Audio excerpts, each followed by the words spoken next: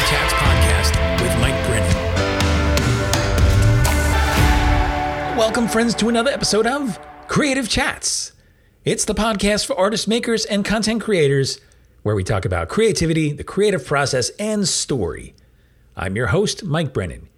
You can connect with me over on Instagram. I'm at MikeBone. And you can check out some of my visual work on my website, which is mikebrennan.me. Also, I would love to have you be part of our online Facebook group. It's a private Facebook group called Daily Creative Habit. It's filled with creatives of all types. We have writers, visual artists. We have people who are musicians and course creators, makers of all kinds. People who want to show up to say, I want to show up more consistently for my creativity and craft.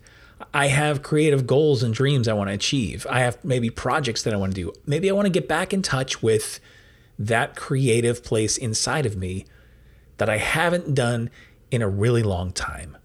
If that's you, head over to dailycreativehabit.com and we look forward to seeing you in the group today. So this is going to be a short episode of Creative Chats. I didn't not want to release an episode, but I had some family matters and some shifting schedules. So what I wanted to talk about this episode is a little bit of my experience going to the Van Gogh Immersive exhibit in New York City. And I know that this exhibit is elsewhere as well. And it was interesting because it got me thinking about what can you do with what you create? Like, how else can it show up? And specifically, how can you create an experience around your work? Now, if you're not familiar with the Van Gogh Immersive exhibit, it is essentially rooms that are set up where there are projected images of Van Gogh's work put together with a soundtrack and some voiceover and lights. And I mean, it's pretty incredible. You sit in this room and you kind of take all this in, and it really brings his work to life in different ways through animation and through quick cuts, and tells kind of a story. But it allows you to kind of sit and enter into his paintings, as well as there are portions where you can explore a little bit more of his letters to his brother Theo, some representation of different pieces of his work that are there. And, you know, there's plenty to see and do, especially if you are a Van Gogh fan, such as myself. But the interesting thing is, afterwards, I was thinking about it and I said, you know, there's not actually one Van Gogh original piece that was in the exhibit. It's not like going to a museum and viewing Van Gogh's work in person.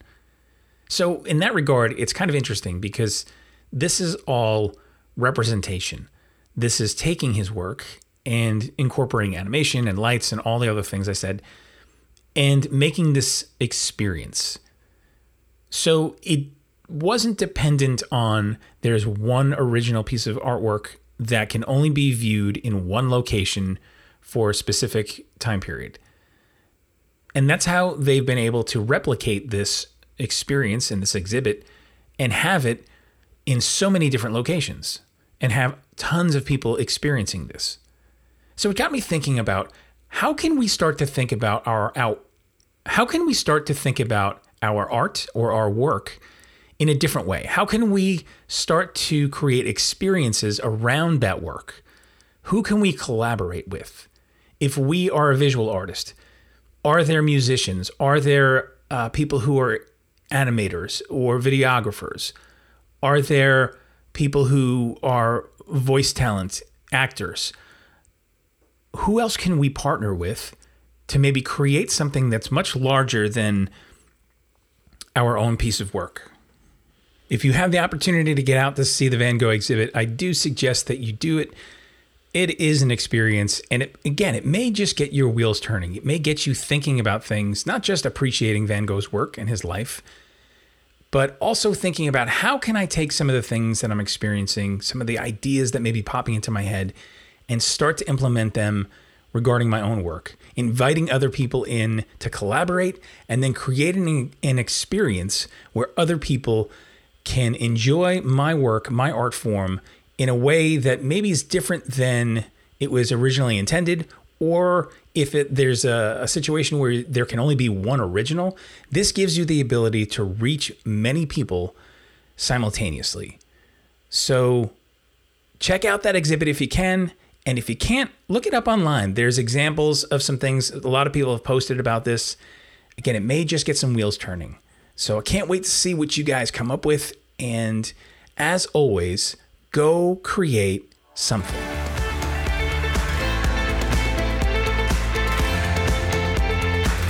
Thanks for listening today. I'd appreciate it if you would subscribe, leave a rating and a review. It really helps this podcast be seen and heard by others.